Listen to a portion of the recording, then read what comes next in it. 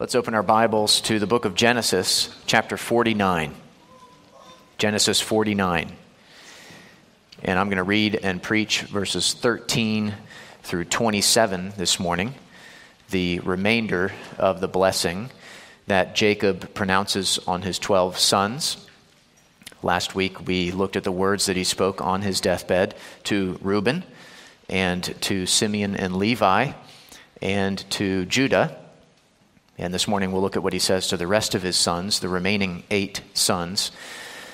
And as we do so, let's remember together that this is not just a blessing, it is also a prophecy, as I said last week, where Jacob, enabled by the Spirit, tells his sons, quote, "What shall happen to you in days to come," as he said in verse 1 of the chapter, which refers mainly to the distant future, when the 12 tribes of Israel that bear the names of these sons are in the land of Canaan in their tribal allotments.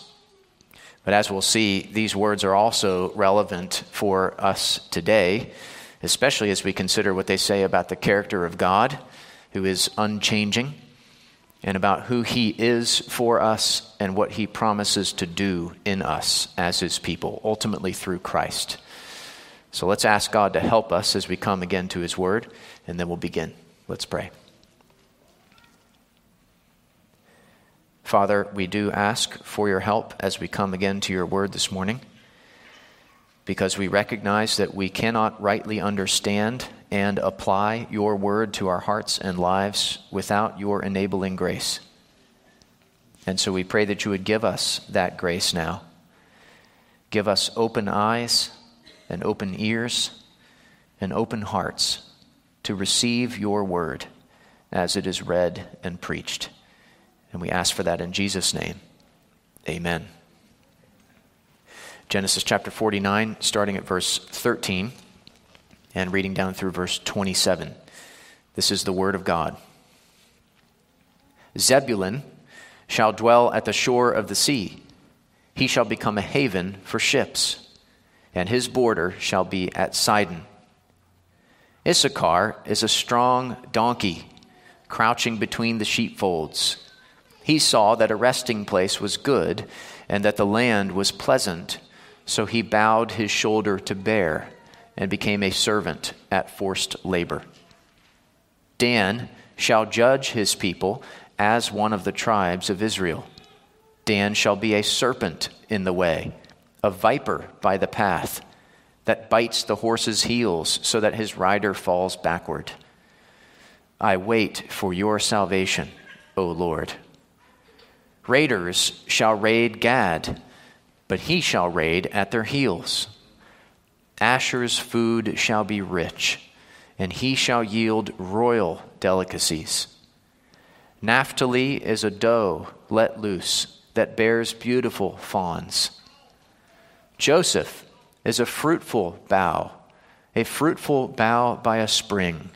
His branches run over the wall. The archers bitterly attacked him, shot at him, and harassed him severely. Yet his bow remained unmoved. His arms were made agile by the hands of the mighty one of Jacob. From there is the shepherd, the stone of Israel. By the God of your father who will help you, by the Almighty who will bless you, with blessings of heaven above, blessings of the deep that crouches beneath, blessings of the breasts and of the womb. The blessings of your father are mighty beyond the blessings of my parents, up to the bounties of the everlasting hills. May they be on the head of Joseph and on the brow of him who was set apart from his brothers. Benjamin is a ravenous wolf, in the morning devouring the prey, and at evening dividing the spoil. As you may have noticed, quite a bit of attention is given to Joseph in these verses, much like the attention given to Judah in the previous section. And so as you can see in your sermon notes, what we're going to do is we're going to look first at the rest of the brothers, Zebulun through Benjamin, excepting Joseph. And then we'll look at Jacob's words to Joseph. So let's jump right in with Zebulun. He couldn't have been too disappointed with Jacob's opening words to him there in verse 13. Zebulun shall dwell at the shore of the sea. Not bad. Though, of course, these words would not be fulfilled until long after he was gone. In fact, it's hard to be sure exactly when in the future they were fulfilled, because the land that was allotted to the tribe of Zebulun didn't reach to the sea, to the Mediterranean Sea. The territory of Zebulun was landlocked. So this may be referring to a time before the official settlement, when the tribe of Zebulun perhaps dwelt temporarily at the shore of the sea, where they were able to carry out what it says in the middle of the verse there: he shall become a haven for ships. That is, a haven from the sea. That's why so many port towns or port cities have the word haven in their name, right? Like the Grey Havens in Tolkien's Middle-earth, or Narrow Haven in Lewis's Narnia, or New Haven, Connecticut, birthplace of Sarah Edwards, Jonathan Edwards' wife. At the end of the verse, it says, and his border shall be at Sidon. Sidon was a city on the coast of the Mediterranean. It's mentioned in Jesus' famous words in Matthew 11, woe to you, Chorazin, woe to you, Bethsaida, for if the mighty works done in you had been done in Tyre and Sidon, they would have repented long ago in sackcloth and ashes. But I tell you, it will be more bearable on the day of judgment for Tyre and Sidon than for you. So Zebulun's border shall be at Sidon, and he will dwell at the shore of the sea, and he will be a haven for ships. Then Jacob turns to Issachar, there in verse 14, and he calls him a strong donkey. Notice how many of the sons are compared to animals. Judah's already been compared to a lion. Issachar here is a donkey. Dan is a serpent. Naphtali is a doe. And Benjamin is a wolf. Reminds us how colorful and thought-provoking the poetry of the Old Testament is, which really encourages us to read slowly, doesn't it? And to meditate on what we read. Jacob calls Issachar a strong donkey, which didn't mean anything politically at the time. It meant rather that the tribe of Issachar would be strong, but that they would also be servants. So like a donkey in that respect, since donkeys served as beasts of burden. Crouching, as it says, between the sheepfolds, or perhaps between its saddlebags. Both of those images relate to a donkey's service. And verse 15 expands things a bit. He saw that a resting place was good and that the land was pleasant, probably referring to their allotted land, which was very fertile land, located south and a bit west of the Sea of Galilee. So he bowed his shoulder to bear burdens, and became a servant at forced labor, probably to the Canaanites, though again it's hard to be sure exactly when this was fulfilled. Matthew Henry, commenting on this verse rather creatively, wrote, let us, with an eye of faith, see the heavenly rest to be good, and that land of promise to be pleasant, and this will make our present services easy, and encourage us to bow our shoulder to them. So Jacob calls Issachar a donkey. Then he calls Dan a serpent. First he says in verse 16, Dan shall judge his people as one of the tribes of Israel. Judge in the sense of vindicate. So as one of the tribes of Israel, Dan is going to do something to vindicate the tribes of Israel, or his people. Then verse 17, Dan shall be a serpent in the way, a viper by the path, that bites the horse's heels so that his rider falls backward.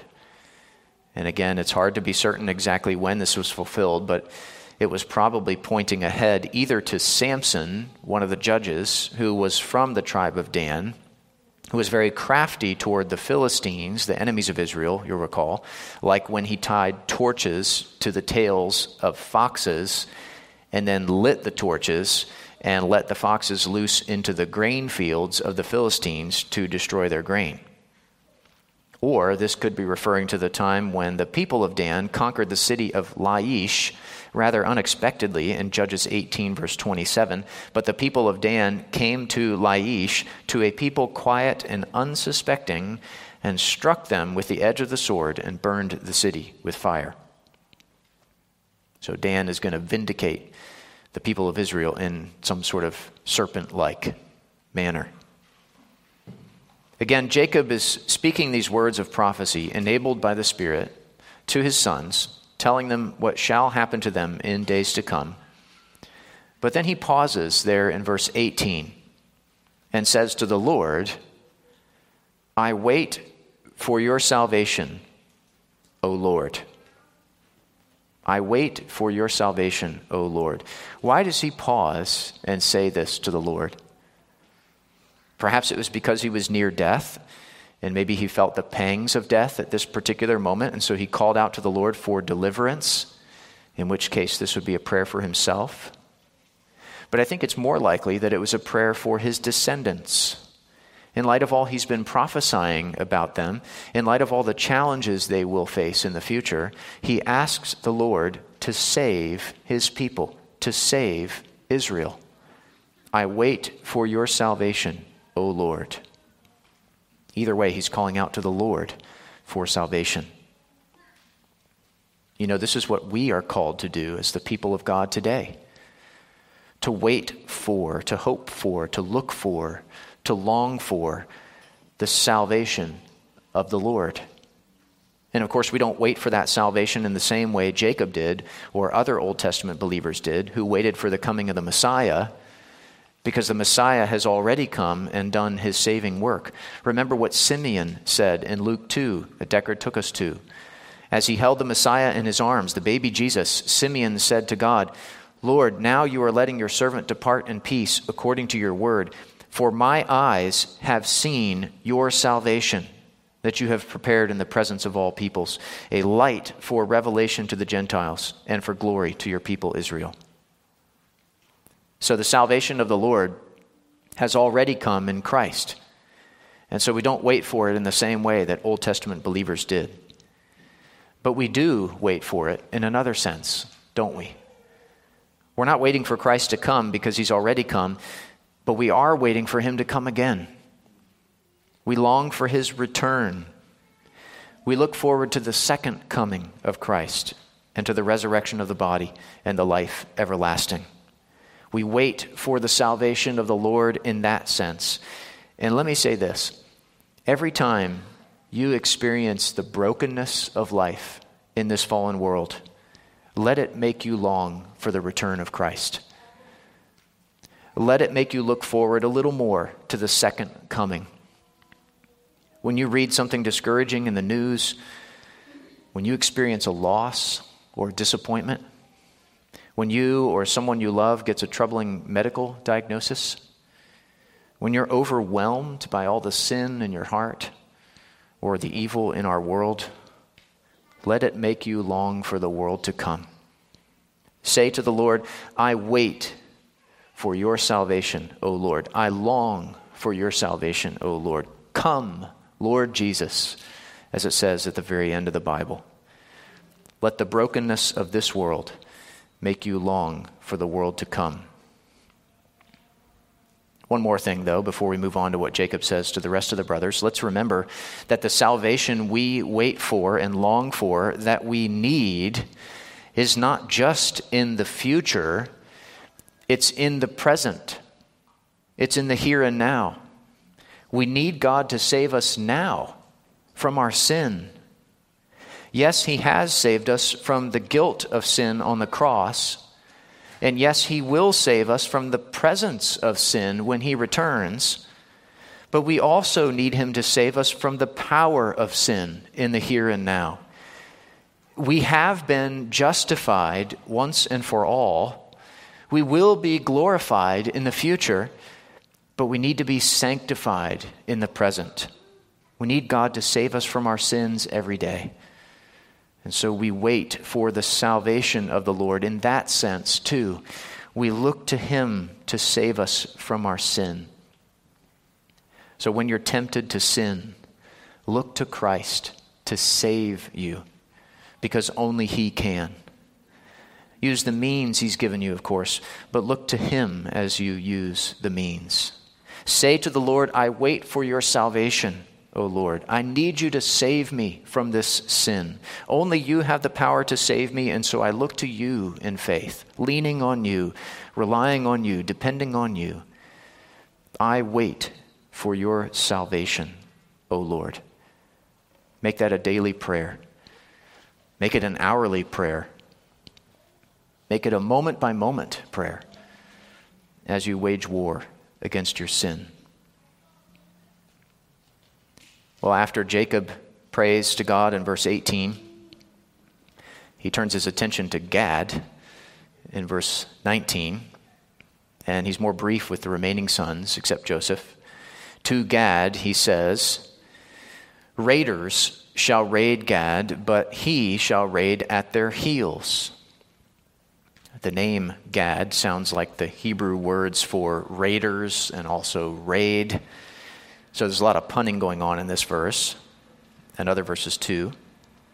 The tribe of Gad settled on the east side of the Jordan River, and so they were sort of on the frontier of things, on the border, and therefore exposed to raiders. And yet they raided the raiders. They are described in 1 Chronicles as valiant men who carried shield and sword and drew the bow, expert in war, and also as mighty and experienced warriors, expert with shield and spear, whose faces were like the faces of lions, and who were swift as gazelles upon the mountains. So Jacob's words to Gad are about victory. His words to Asher are about prosperity. He says there in verse 20, Asher's food shall be rich, and he shall yield royal delicacies. The land of the tribe of Asher was a fertile land, and not only did it yield rich food, but also royal delicacies, perhaps for the courts of the kings of Israel or for the courts of the surrounding nations. And by the way, just as a side note here, as we read about rich food, isn't God good to give us food? To give us all different kinds of food and such an abundance of food ordinarily? Food reminds us of our dependence on God who gives us our daily bread.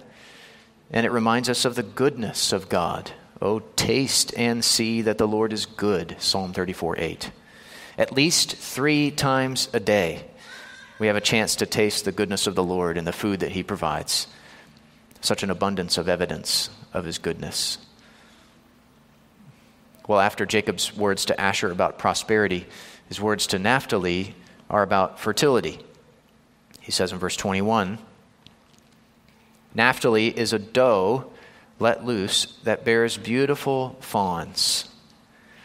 And while it's not clear exactly what this is referring to in terms of the future of the tribe of Naphtali, it is clear that it has to do with fertility and the fact that they will be especially blessed in that regard, not by the Canaanite fertility gods, but by the one true God who is the sovereign Lord and giver of life. Before we look at Joseph, let's skip down to Benjamin in verse 27. See what Jacob says to Benjamin there. Benjamin is a ravenous wolf, in the morning devouring the prey, and at evening dividing the spoil.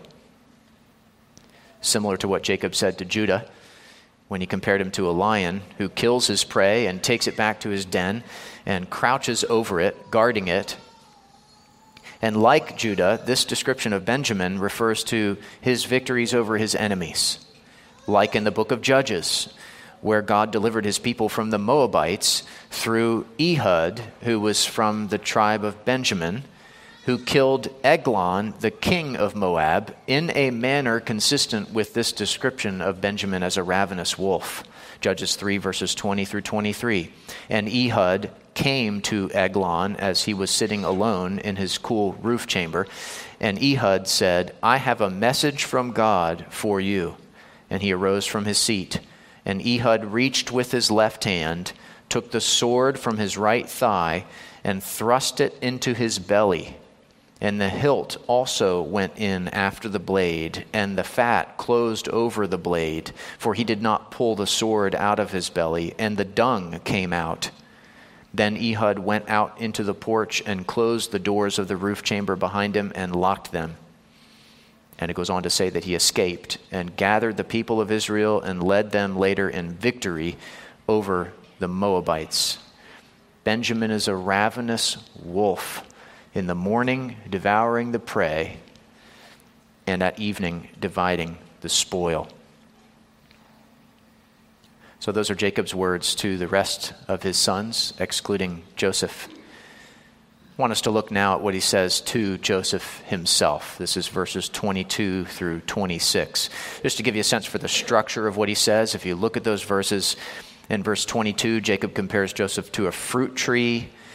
Verses 23 and 24 are a poetic description of his brothers attacking him and of God helping him. And then 25 and 26, Jacob assures Joseph that God will help him and his descendants in the future and will bless him and them abundantly. Look at verse 22. Joseph is a fruitful bough or branch, a fruitful bough by a spring. His branches run over the wall. Kent Hughes captured this verse well when he wrote, "The metaphor is evocative of a well-watered tree that is so healthy and fruit-laden that its branches hang low over garden walls, offering its fruit to all who pass by." Certainly this is what Joseph had been for his family and the surrounding world during the famine. A fruitful bough by a spring, branches running over the wall. We all want to be this way, don't we? For the glory of Christ and for the good of others, we want to bear fruit. We want to be filled with the fruit of righteousness that comes through Jesus Christ to the glory and praise of God, Philippians 1. We want our roots to sink deep into the Lord and His Word, and our fruits to spread far and wide to the nourishment of others. And God can make it so. God can make it so, and we should pray that it would be so. We should pray that we would be like the blessed man described in Psalm 1, whose delight is in the law of the Lord, and on his law he meditates day and night. He is like a tree planted by streams of water that yields its fruit in its season, and its leaf does not wither. In all that he does, he prospers. We should pray that we'd be like the blessed man in Jeremiah 17, 7 and 8, who trusts in the Lord, whose trust is the Lord. He is like a tree planted by water that sends out its roots by the stream and does not fear when heat comes, for its leaves remain green, and is not anxious in the year of drought, for it does not cease to bear fruit. We should pray also that we'd be like the righteous described at the end of Psalm 92. Listen to these words. The righteous flourish like the palm tree and grow like a cedar in Lebanon. They are planted in the house of the Lord. They flourish in the courts of our God. They still bear fruit in old age. They are ever full of sap and green, to declare that the Lord is upright. He is my rock, and there is no unrighteousness in him. I think those three passages would be well worth meditating on and praying through, perhaps this afternoon as part of keeping the Sabbath day holy, perhaps in a quiet time sometime this week. If you want to write down those references, it's Psalm 1, verses 2 and 3, Jeremiah 17, verses 7 and 8, and Psalm 92, verses 12 through 15, and of course our verses here as well. Joseph is a fruit-bearing fruit tree, and that's what we want to be. It's what we are by God's grace as believers, and it's what we can be more and more. So let's pray for it and pursue it. In verses 23 and 24, Jacob calls Joseph's mind and the minds of his brothers back to the distant past.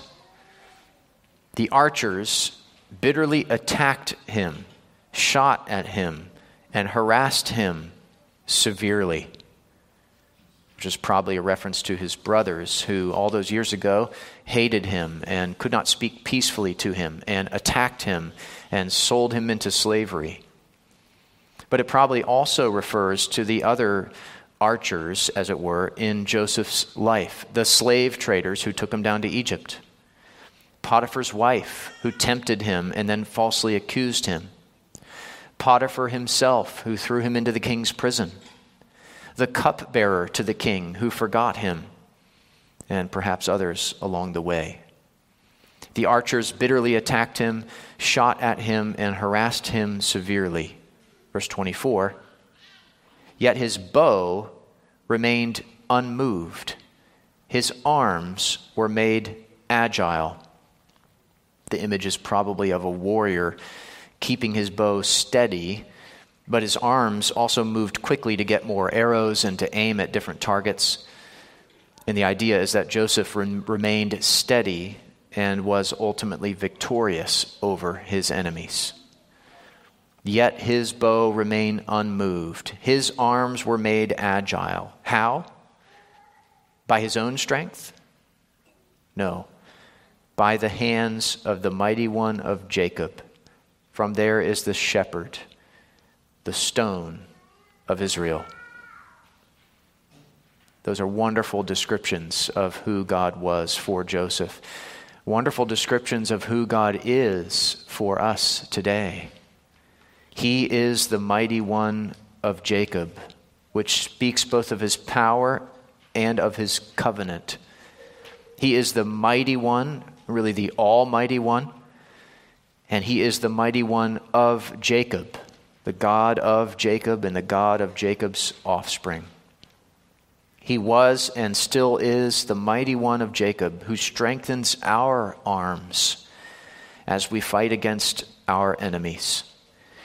And if the mighty one of Jacob is the one who is strengthening us and helping us and upholding us, then whom shall we fear? Psalm 27 verse 1, the Lord is my light and my salvation. Whom shall I fear? The Lord is the stronghold of my life. Of whom shall I be afraid? Romans 8:31, if God is for us, who can be against us? Many will try, but none of them are stronger than the mighty one of Jacob. And we must remember that and believe that and act upon that. God is also referred to here as the shepherd, which we talked about recently when we considered Jacob's words in the previous chapter, the God who has been my shepherd all my life long to this day. Something we could all say as believers. And we should remember that God is a good shepherd, not a bad shepherd. And he never takes a break from shepherding us. The Lord is not our shepherd sometimes. The Lord is our shepherd always. He is also the stone of Israel. He is our rock. I remember being on the White Rocks Trail with Kristen and the kids a while back, and we came across this massive rock. It was probably 20 feet tall, and it went on for a good while. And I had us all stop and put our hands on the rock, and on the count of 3, all try to push the rock as hard as we could, which everyone played along with. And of course, we couldn't move this massive rock. That was the object lesson. That massive rock was immovable. But how much more immovable is God? That massive rock is just a little grain of sand compared to God. God is our rock. God is the stone of Israel who made the whole universe. He is immovable and unshakable and unchangeable. And since we are the complete opposite, we need him. We need him to be our rock of ages, cleft for us so that we can hide ourselves in him. Jacob continues in the final verses of our passage today, which we'll look at as we come to a close. Verses 25 and 26, he assures Jacob, or Joseph rather, that God will help him and his descendants and will bless him and them abundantly. Verse 25, by the God of your father who will help you. Notice again the covenantal language, the God of your father. by the Almighty who will bless you. Again, the emphasis on God's power, God's omnipotence. He is the Almighty. By the Almighty who will bless you with blessings of heaven above, blessings of the deep that crouches beneath, blessings of the breasts and of the womb. So agricultural, familial blessings. The blessings of your father, that is Jacob, are mighty beyond the blessings of my parents, that is Isaac and Rebekah, or perhaps Isaac and also Abraham before him, up to the bounties of the everlasting hills. In other words, boundless blessings. May they be on the head of Joseph and on the brow of him who was set apart from his brothers. The covenant God, who is almighty, will help you and will bless you, he says. He will bless you abundantly. That's true for all of God's people, including us today. We have the promise many times over in Scripture that God will help us and that God will bless us, even though we don't deserve it because of our sins. If we've put our trust in Christ for salvation from our sins, God is all these things for us. So if you haven't done that, put your trust in Christ this morning. And if you have, be encouraged. God is the mighty one of Jacob. He is our shepherd. He is the stone of Israel, our rock. He is the covenant God. He is the almighty God. And he promises to help us and to bless us. He has helped us and blessed us in the past. He will help us and bless us in the future. That's what we're about to sing together. Our God, our help in ages past, our hope for years to come. Oh, be our guard while troubles last, and our eternal home. Whatever troubles we face, the mighty one of Jacob will help us and bless us. Let's pray together. God, we praise you and thank you for who you are, as revealed to us in this passage through the words of Jacob to his sons. We pray that you would enable us to soak in all we've heard about you and about ourselves and about Christ, and to bear fruit as a result. And we thank you that you promise to help us and to bless us, to be our guard while troubles last, and our eternal home. We thank you in Jesus' name. Amen. Let's take a minute during the meditation on the word to think and pray about what we've heard, and then we'll respond to God's word together with singing.